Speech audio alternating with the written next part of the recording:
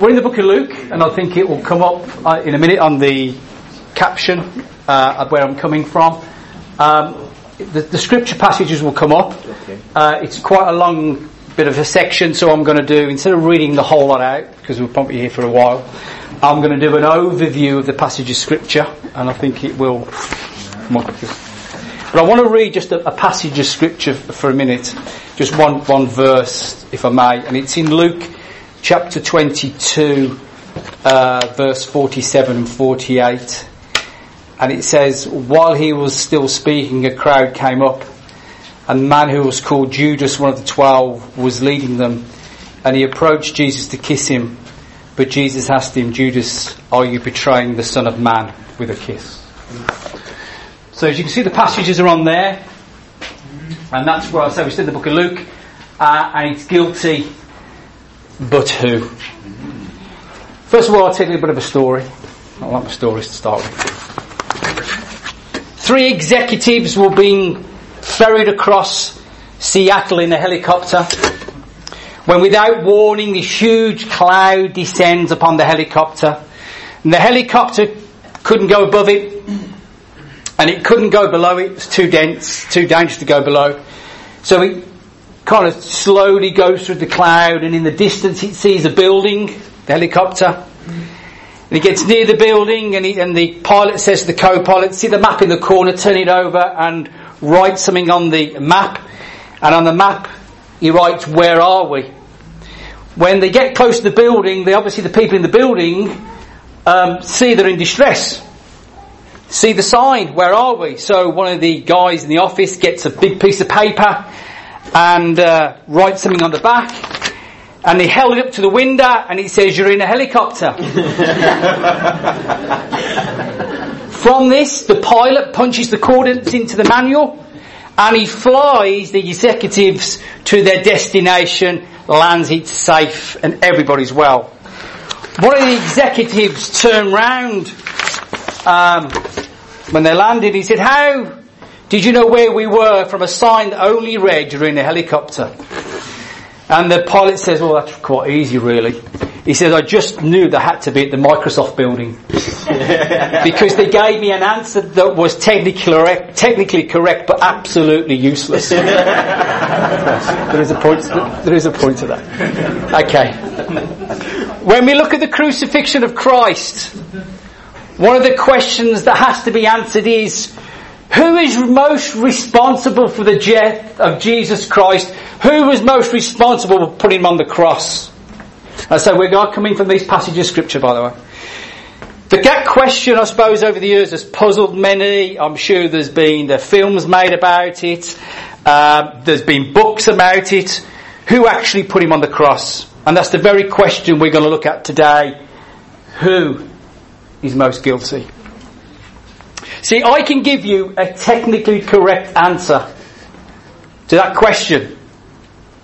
It was a nameless squad of Roman soldiers, commanded by a centurion, who crucified Christ. The details are sketchy. We don't know their names. Scripture gives no indication of their feelings as they carried out the death sentence on Christ. They were trained men, as we know, and they were trying to kill criminals, basically. Crucifixion, as we know, was a horrible, gruesome act, but the Bible doesn't go into that. It just tells us that it took place and Jesus was crucified by an anonymous squad of Roman soldiers who hammered in the nails, raised him on a cross, stuck a spear in his side, which all resulted in his death. I'll give you a technically correct answer. But if that is the only answer you will settle for, you have not looked deep enough. We need to look at the crucifixion like an old paint-covered chair. Got loads of those chairs that we put loads of paint on. What we need to do is strip away those layers and reach a conclusion, who actually crucified Christ. So we're going to strip away 3 layers of the chair. And I haven't got any PowerPoints, by the way, because the passage of scriptures, you can see, they're quite immense. It's quite long, so we'll be here all day with PowerPoints. So we're not going to have any PowerPoints, okay? So we're going to strip away the 3 layers, and we're going to look at 3 men whom Scripture holds particularly guilty of the death of Christ. The first one, obviously we just know as I read, was Judas. The first question which is always raised about Judas, and I've had many conversations, how can Judas be held responsible if his betrayal of Jesus was predicted? You will always hear that. His betrayal was predicted, but doesn't mean he wasn't a free agent. Any more than any old Other Testament prophecies about Christ's death. There are numerous Old Testament prophecies about the death of Christ, and Scripture quite clearly says it was his choice.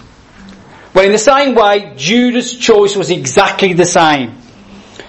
It was his choice to turn Jesus over to the authorities. And it was his choice that crucified Christ. And have you ever wondered, and perhaps you haven't, what was his motivation for doing so? Again, this is one of the questions at history. Why would he want to do that? Why would he want to do that? And again, there's many books about that. However, when you turn to Scripture, you will find the answer. So why did he betray him? It is as simple as it was sinful. In John chapter 12, which as you remember is the story of Jesus being anointed by Mary with a bottle of very expensive perfume, Judas protests the money could have been used to help the poor.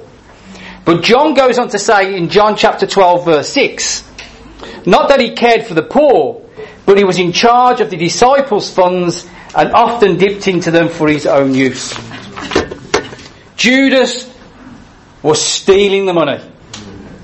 So the first point we note as to who crucified Jesus, we can say Judas's greed put Christ on the cross. His greed crucified Jesus. And there is more evidence in Scripture to support this.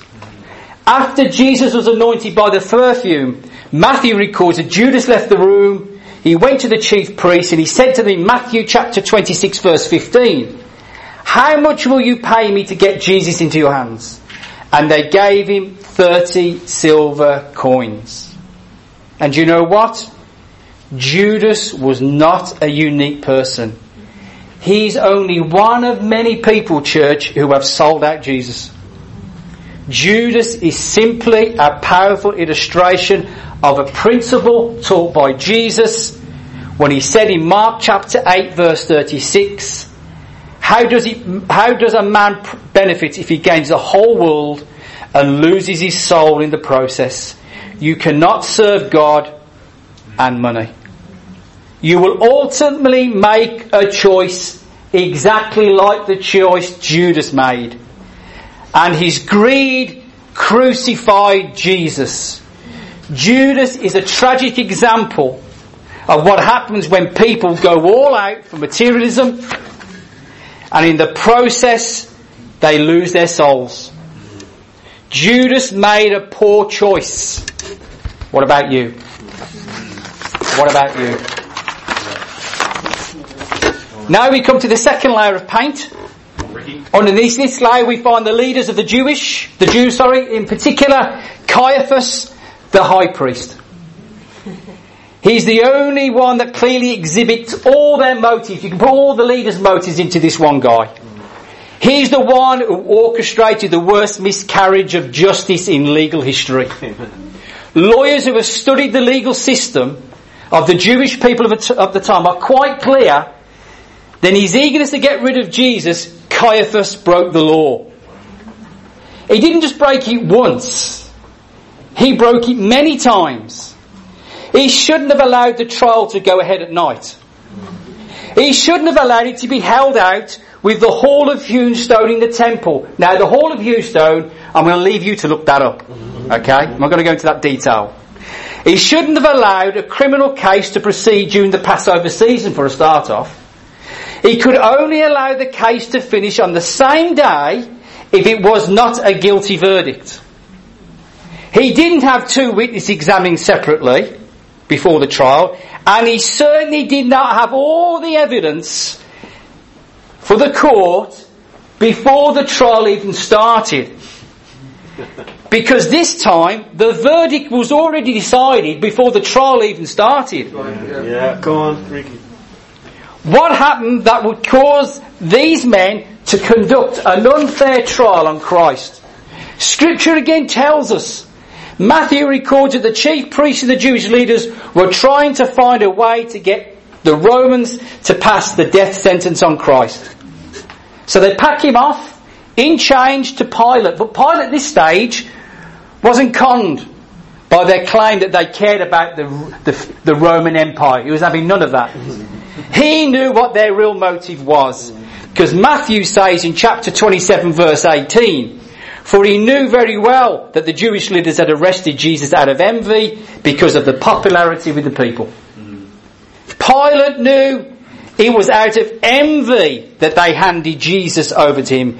It was nothing more than sheer jealousy that motivated them. So the second point we note as to who crucified Jesus, the envy of Caiaphas crucified Christ.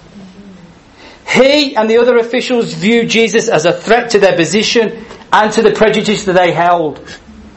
Even though they hated Herod, they were no different from him when you closely examine them. Do you remember Herod heard the new king had been born? Yeah. And the first thing he thought, he's a threat and I've got to get rid of him. And that's exactly what Caiaphas and the other leaders thought, exactly the same. They convicted Jesus, not because he was a sinner, but because they were. Greed and envy handed the Son of God over. It did then and it still does today. Let's look at another paint, another coat. Let's strip another one off. Come on, Reed. As we strip it away, one name appears, one person whose fingerprints are all over the cross. Pilate. It seems that Pilate was a man who valued justice, and we reach that conclusion by the very fact that 3 different times he publicly declared that Jesus was an innocent man. In Luke chapter 23 verse 22, once more for the 3rd time he demanded, why? What crime has he committed? I have found no reasons to sentence him to death. Pilate tried to avoid sentencing Jesus to death, but Pilate's downfall was that he was a politician. He knew that releasing Jesus would not please the crowd. So he tried to please the mob with 4 cowardly compromises, giving them what they wanted, without this whole fiasco turning into a gross miscarriage of justice. First, what does he do? He packs him off to Herod, claiming Galilee was Herod's responsibility. However, what did Herod do? He shipped him straight back. Secondly, he tried to compare Jesus with a gangster, believing the mob wouldn't want a violent thug released. Well, what did they do? They chose Barabbas. They let him go. Third, he said, he decides he'll have Jesus flogged within an inch of his life. And he thought, if I get him as close to death as possible, perhaps that will solve the issue. Perhaps that will be okay with them. You don't satisfy a pack of wolves, church, by giving them a taste of blood. You don't. They want more blood. And finally, and the 4th thing he did, with great pomp and ceremony, what does he go and do? He brings the bowl of water out, washed his hands in full view of everybody, and in Matthew 27:24 he said, I am innocent of the blood of this good man. The responsibility is yours. And the Jews said, bring it on. Bring it on. Every attempt he was trying to make to avoid the death sentence of Jesus failed. And then the Jewish leaders said something that totally sealed it. John chapter 19 verse 12 reads, then Pilate tried to release him, but the Jewish leaders told him, if you release this man, you are no friend of Caesar's. Anyone who declares himself as king is a rebel against Caesar. From that point forward, Pilate drops all the business about Jesus being an innocent man. He forgets all that. Pilate's fear crucified Jesus. Pilate was afraid. He was afraid that the word would get back to Caesar that he was not a fit governor. Afraid the word would get out to his peers that he was a weak governor. Afraid that people would become restless and revolt against him. Yes, Pilate wanted justice, but fear played a higher motivation in Pilate's life than justice. And that's the lesson we must learn from Pilate. People must decide what their ultimate fear is going to be. That's something Jesus said in Matthew chapter 10 verse 28. Don't be afraid of those who kill only your bodies but can't touch your souls. Fear only God who can destroy both soul and body in hell. You see, Pilate decided that his ultimate fear was every politician's fear, falling out with the people. And don't we have that with Brexit? Had to bring it in. Well, everybody else does. That's what Mark chapter 15 verse 15 says. Then Pilate said, Pilate, afraid of a riot and anxious to please the people, released Barabbas to them, and he ordered Jesus flogged with a leaded whip and handed him over to be crucified. That was Pilate's fear. What's yours? Write this down. Greed put Jesus on the cross. Envy held the nails. And fear hammered them in. Listen again. Greed put Jesus on the cross. Envy held the nails. And fear hammered them in. But the scripture doesn't stop there, church. We've looked around the cross. We've identified the guilty. We have to look above the cross and see who else is responsible for the crucifixion of Jesus Christ. You've probably seen this picture. Holman Hunt has that famous picture. It shows Jesus at the doorway of a carpenter shop as a boy, and he comes away from the bench because he's stretching his limbs out, and he's in the doorway, out his arms stretched like that, and behind him on the wall there's a shadow that's cast. And the sun shows his shadow, and it's the shadow of a cross. If you ever look at that picture by Holman Hunt, look at it. In the background stands Mary. And she sees that shadow, and there is fear of the coming tragedy in her eyes. What Hunt was trying to say is that the shadow of the cross always hung over Jesus. From the moment he was born. Matthew chapter 2 verse 11 reads, entering the house where the baby and Mary his mother were, they threw themselves down before him, worshipping. Then they opened their presents and gave him gold, frankincense and myrrh. And myrrh, you know, is a gift to somebody who's going to die. That's what it is. Myrrh was used to embalm the bodies of the dead. John chapter 19 verse 39 reads, Nicodemus, the man who had come to Jesus at night, came too, bringing 100 pounds of embalming ointment made from myrrh and aloes. You see, something happens at the cross that was always in the mind of God. Yes, men were guilty of an unbelievable crime ever committed. But somehow, in a mysterious way, even though their evil depravity was responsible for crucifying Jesus, God was at work. There are these two ideas are kind of brought together in Peter's first sermon, which we obviously Matt did I think it was last week. Acts chapter 2 verse 23 says, but God, following his pre-arranged plan, let you use the Roman government to nail him to the cross and murder him. God does not make men evil, but he does use evil men. Nor does God design treachery, but he can design it into his plan. So we can say without a shadow of a doubt that God put Christ on the cross. The cross plan existed before Moses' church, before Jacob, before Isaac, before Abraham. And in fact, the cross plan is older than the world. In Revelation chapter 8 verse 13, and all who dwell on the earth will worship him. Everyone whose name has not been written from the foundation of the world in the book of life of the Lamb who has been slain. And that's exactly why God could speak of the death of Jesus, his gospel being according to the scriptures. God foretold the death of Jesus in Acts chapter 3 verse 18. But God was fulfilling the prophecies that the Messiah must suffer all things.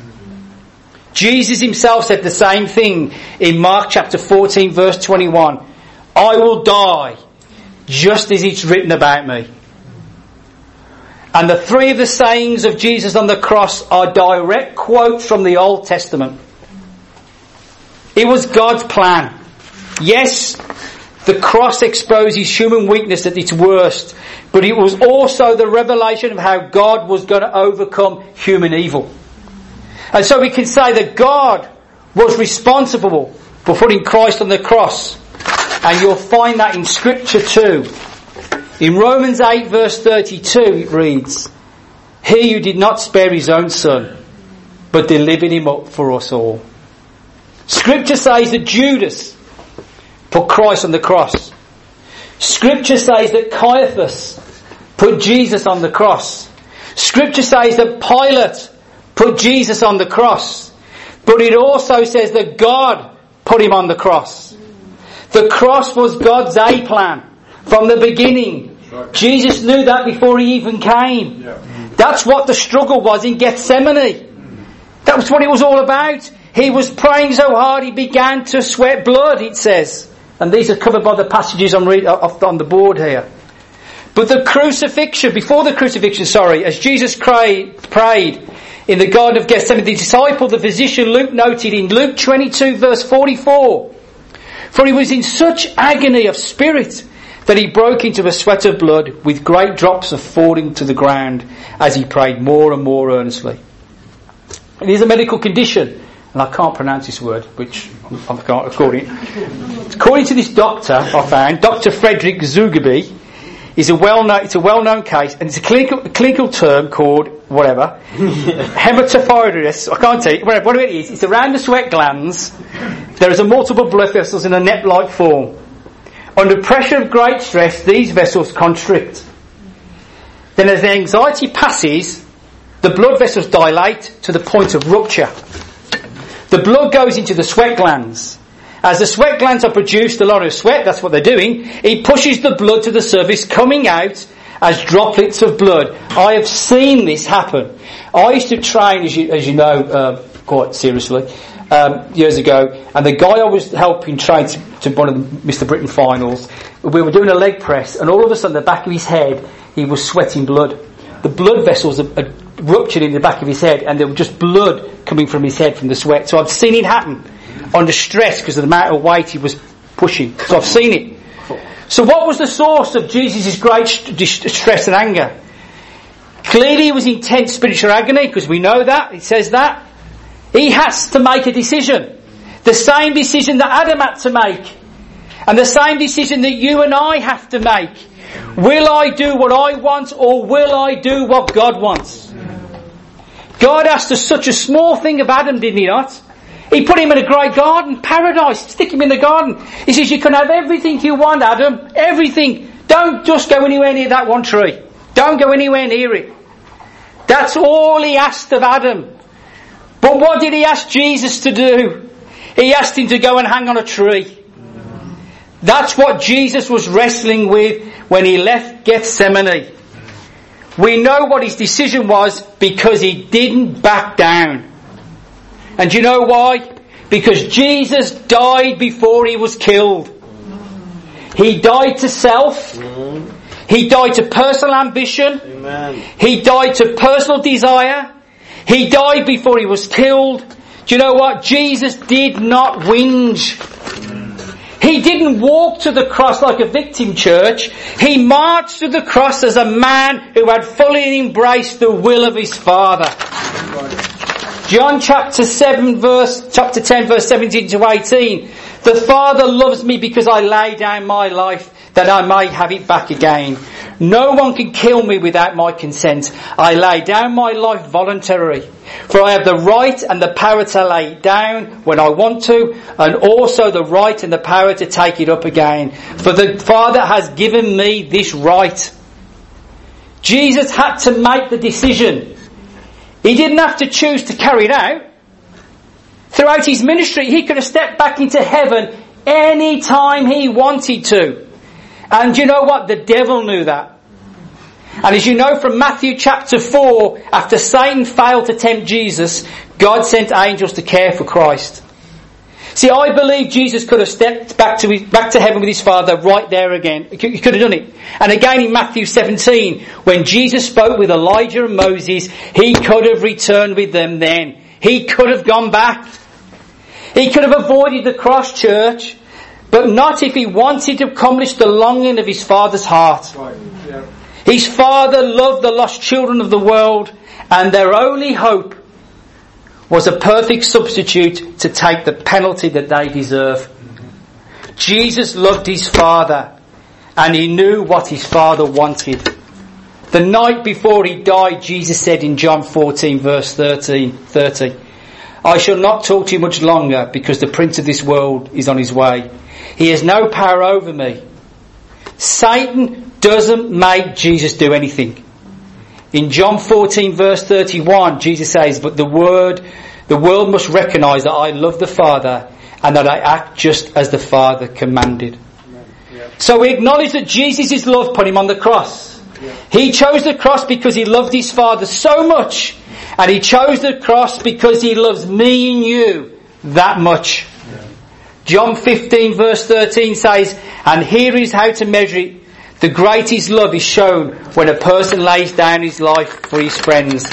And in Galatians chapter 2 verse 20, and the real life I now have with this body is a result of my trusting in the Son of God, who loved me and gave himself for me. Does anyone want to guess what it means to say, he gave himself for me really means? Jesus put him on the cross. Yes, Caiaphas, Judas, Pilate put him on the cross, but in a mysterious, almost too complex way for us to understand, the Bible says that God put him on the cross, and it even says that God put himself on the cross. Have you thought about that? God put himself on the cross. He loved us. He put himself on the cross for us. And when we do business with that, church, when you get that and understand that, and it finally hits us, that the very best answer as to who crucified Jesus Christ, our sins crucified Jesus Christ. Revelation chapter 1 verse 5 says, and from Jesus Christ, who faithfully reveals all truth to us, he was the first to rise from the dead, to die no more. He is far greater than any king on all the earth. All praise to him who always loved us, and has set us free from our sins by pouring out his lifeblood for us. Our sins crucified Christ. Though raised 2,000 years ago, the shadow of the cross falls the length of time, and it reaches us today. And like Pilate, we want to say, do you know what? I'm innocent of this man's blood. I didn't have anything to do with the cross. Well, Pilate can protest all he wants. But Scripture knows better. And you do too. You cannot wash your hands of the cross. Anyone got a problem with any of these? Adultery, encouraging the activity of demons, hatred, fighting, jealousy, anger, constant effort to get the best for yourself, complaints and criticisms, the feeling that everybody else is wrong, expect those in your little group. And there will be wrong doctrine, envy, murder, drunkenness, wild parties, and all these sort of things. Well, you know what, church? There are a few of my sins in there. And in fact, my list is probably a lot longer. And so is yours.